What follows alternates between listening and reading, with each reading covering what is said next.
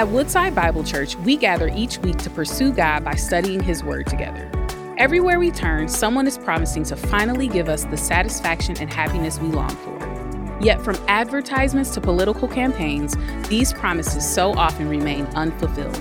We know God makes promises too, but do you ever wonder if He'll actually keep them? Join us for our Christmas series, Fulfilled, as we discover how Jesus is the fulfillment of God's promises to us and how the promises He kept then fulfill our deepest longings now. Hey, church, you can go ahead and grab a seat. Give it up for our worship team. Yes. Now, does everyone have a seat in this place? It's a little full, all right? If you don't have a seat, but let's just, if everyone could scoot in a little, that would be wonderful. You know, it's good to give, and we can give someone a seat. That'd be a wonderful benefit of today. And in the meantime, let me share a joke with you. What did Adam say the day before Christmas? It's Christmas Eve. Oh, is that, on a scale 1 to 10, how bad, how good? That's a 10, right? 10, okay, good. 2, come on, okay. Have you ever received a Christmas gift that you did not truly understand the value until years later? I don't know about you, but I have.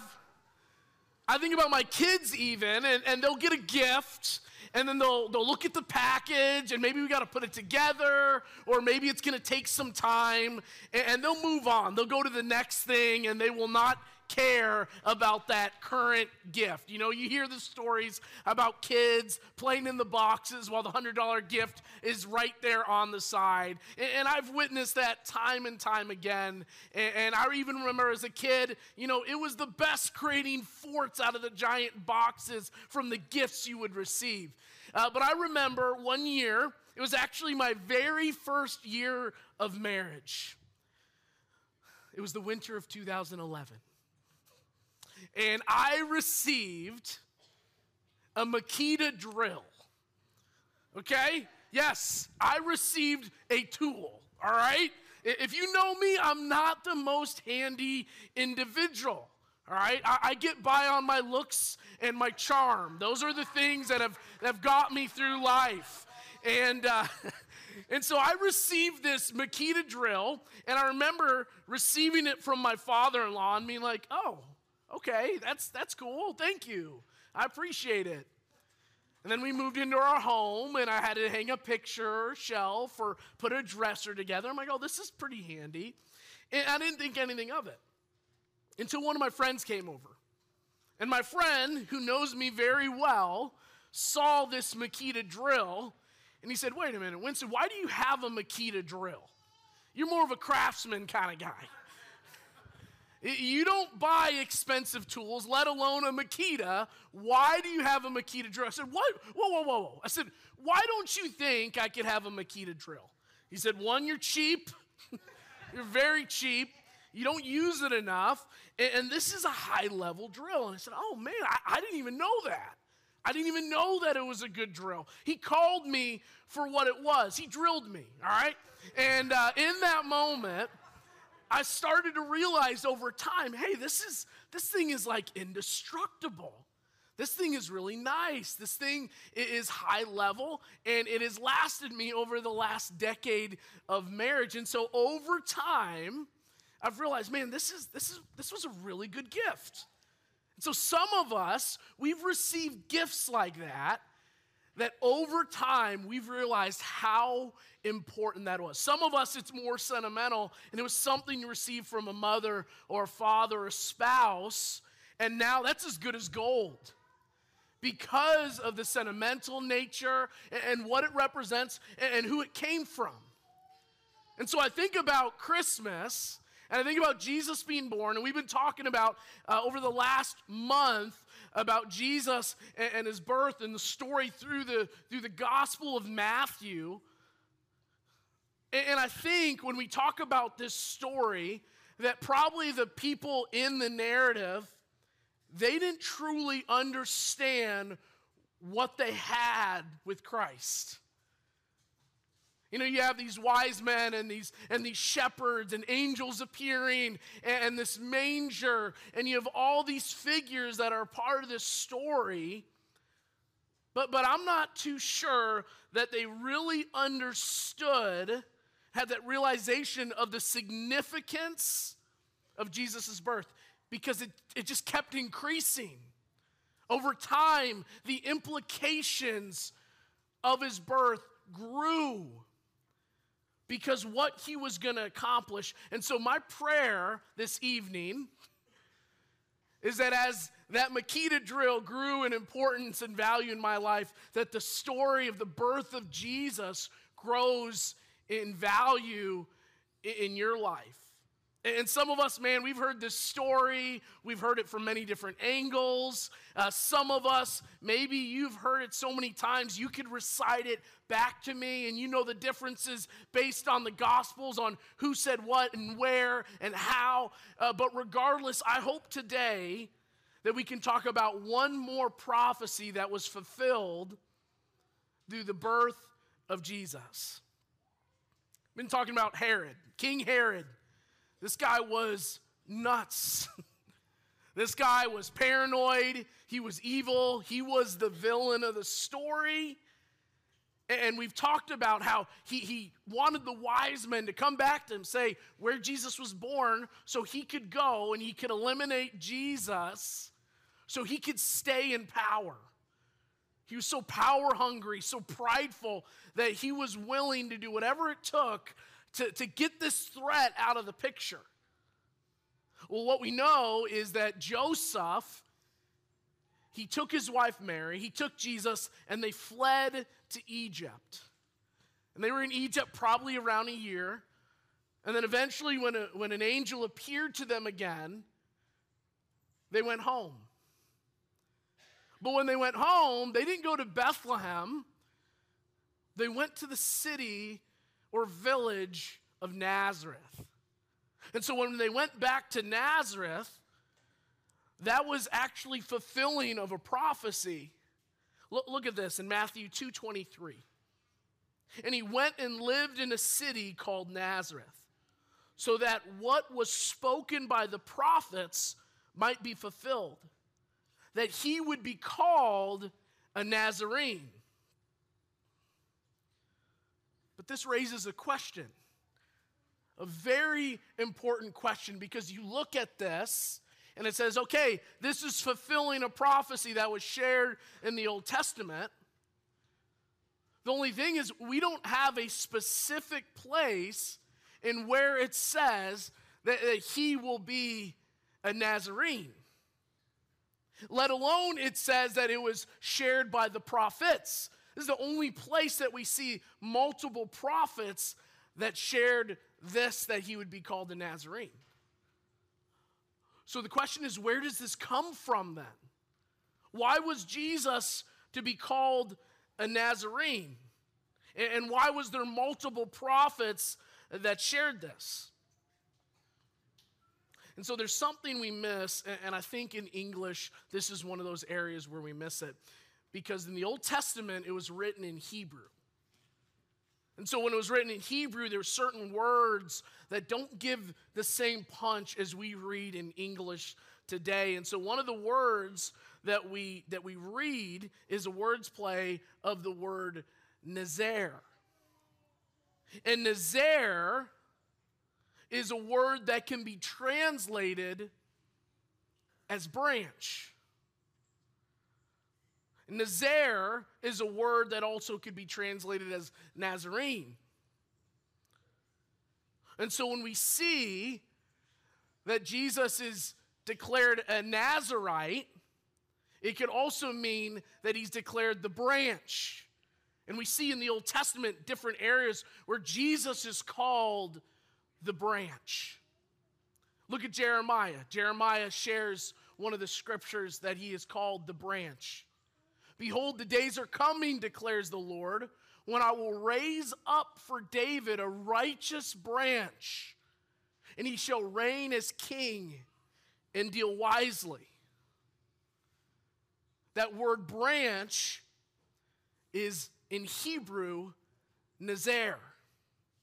Also, we see in Zechariah 6:12, where it says the branch as well. Thus says the Lord of hosts, behold, the man whose name is the branch, for he shall branch out from his place, and he shall build the temple of the Lord. That word branch is Nazer.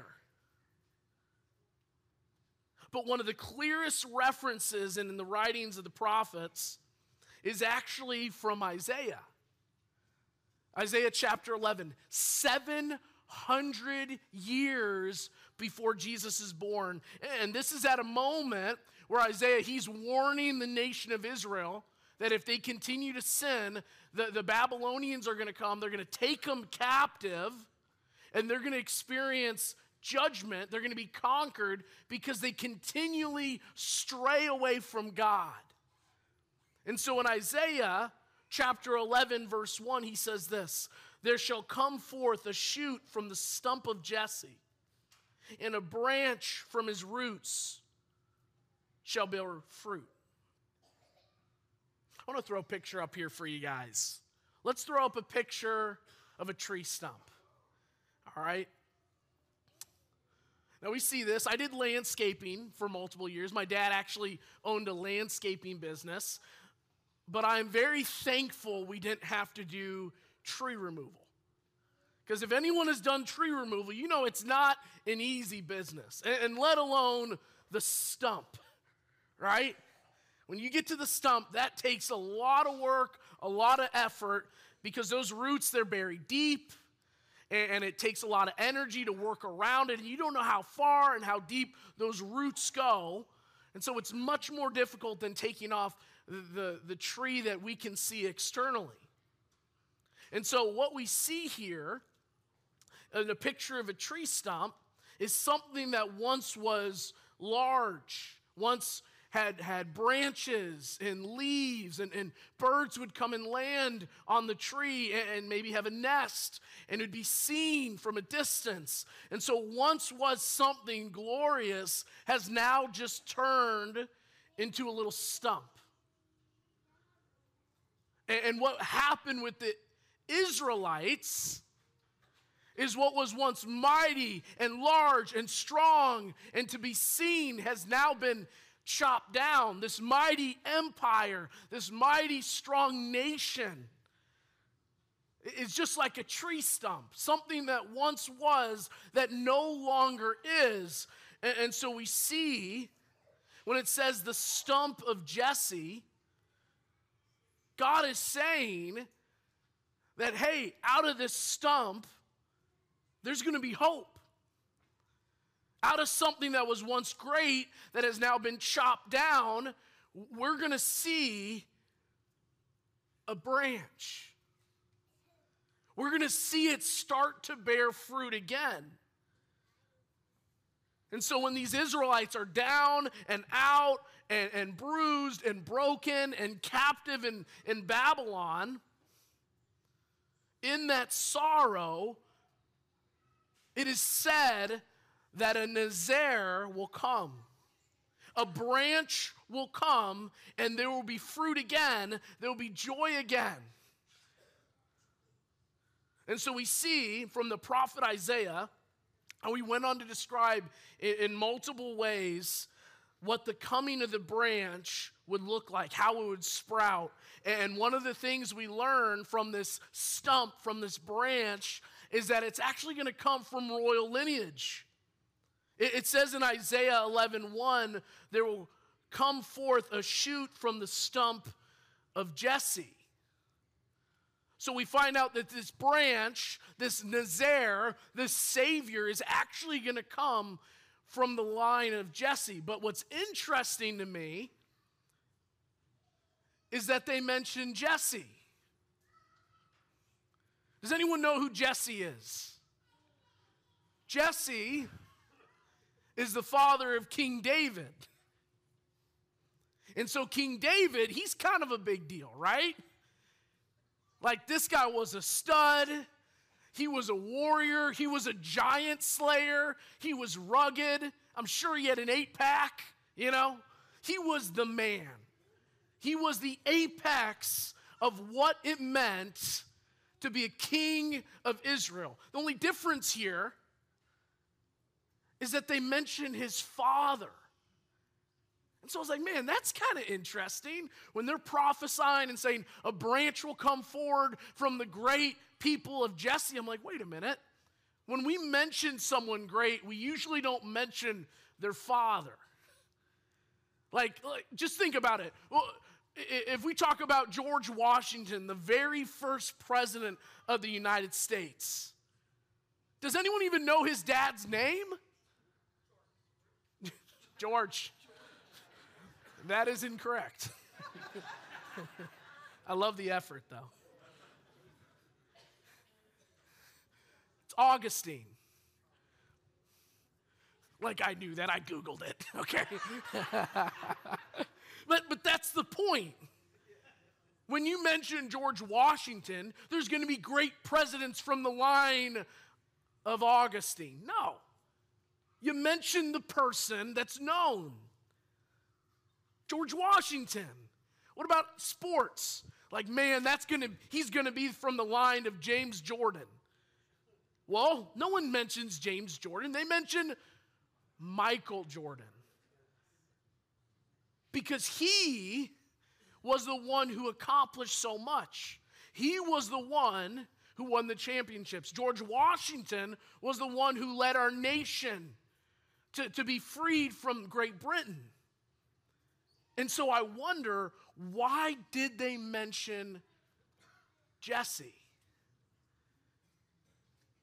David was a king. George Washington's dad was a farmer. Michael Jordan's dad was a mechanic and was in the Navy. Jesse was a shepherd.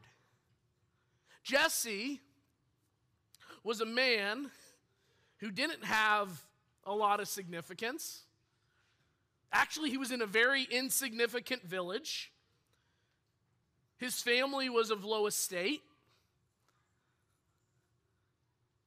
And yet God chose to make Jesse's son king. Not his oldest son, not his middle son, his youngest son.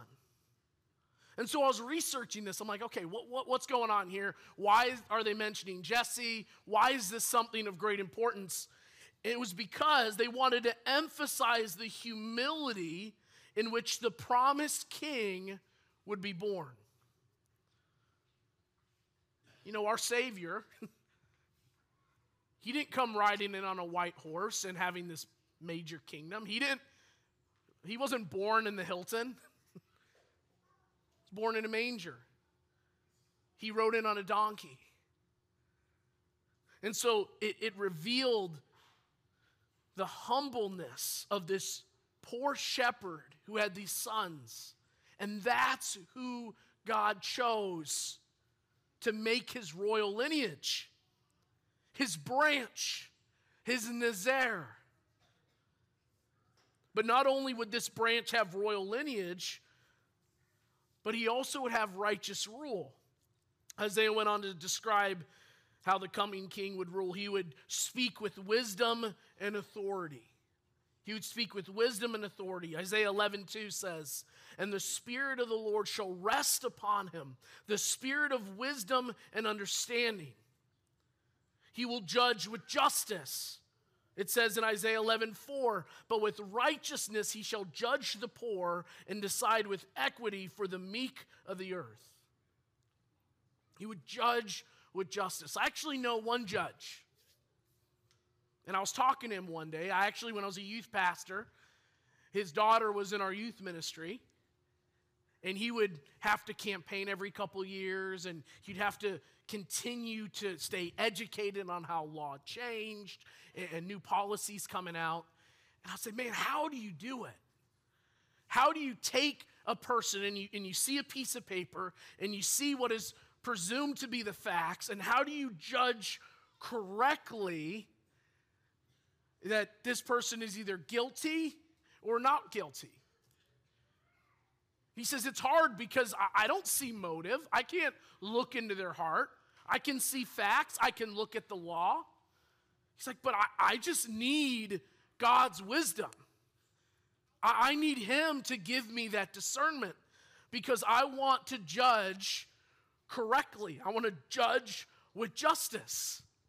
In a world that we want justice, we want truth to prevail, we see that Jesus, he's going to judge with justice. He will also provide peace.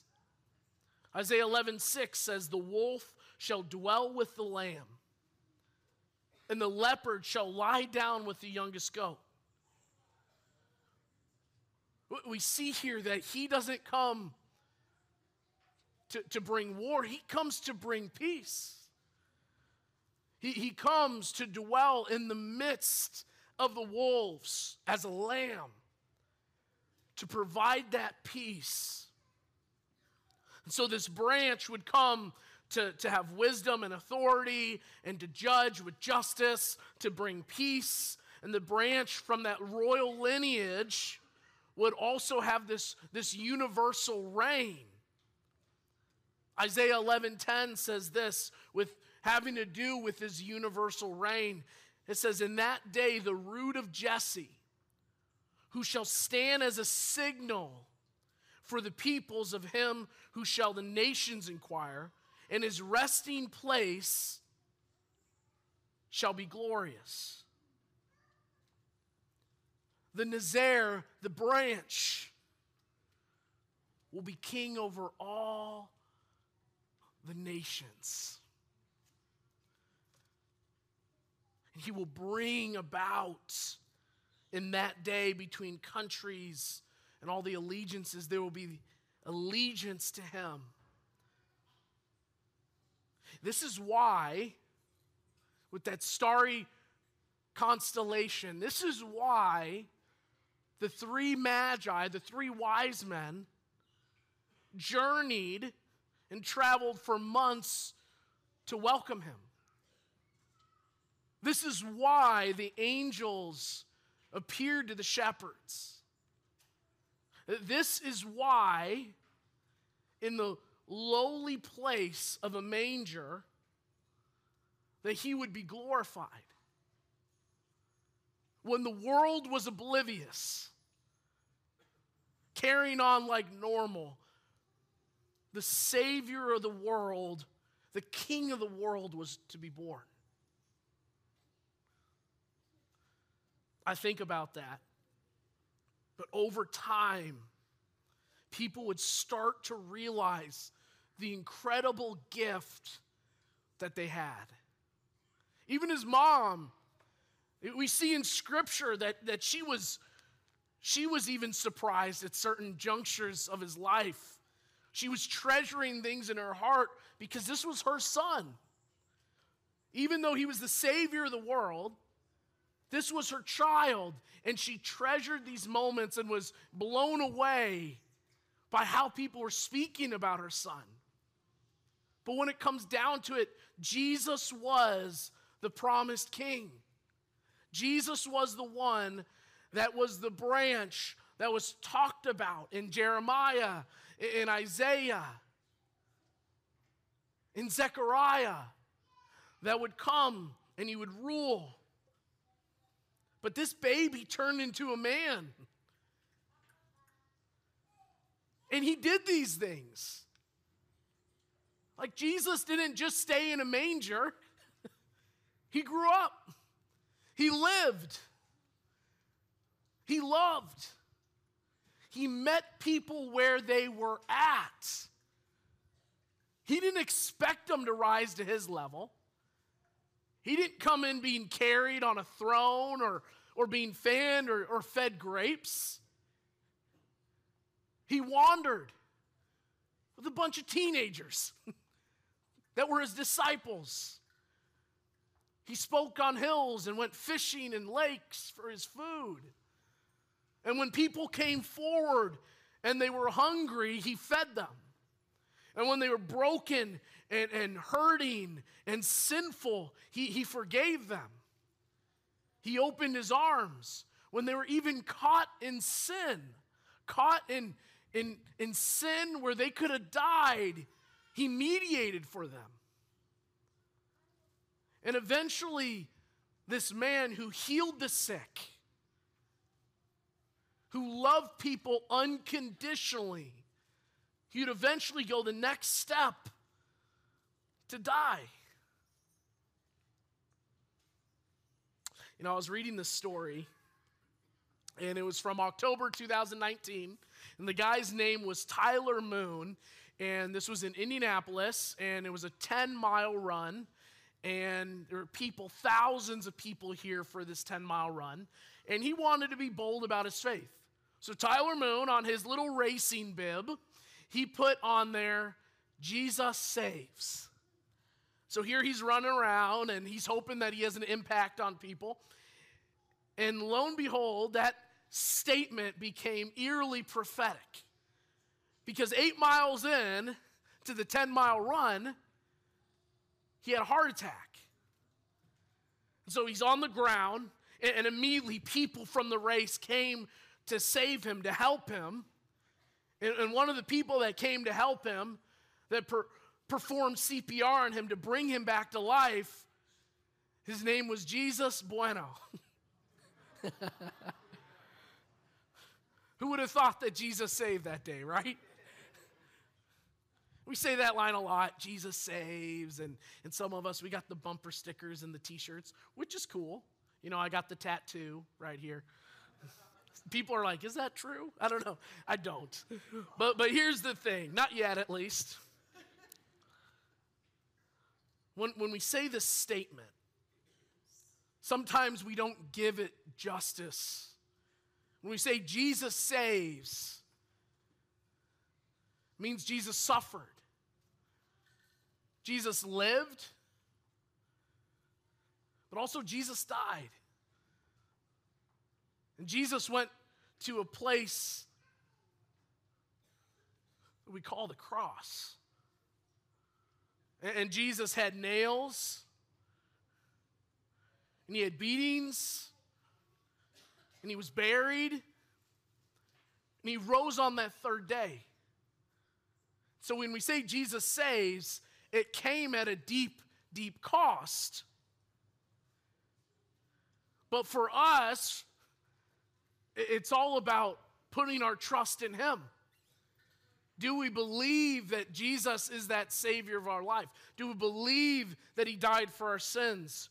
Are we willing to surrender our very lives to him?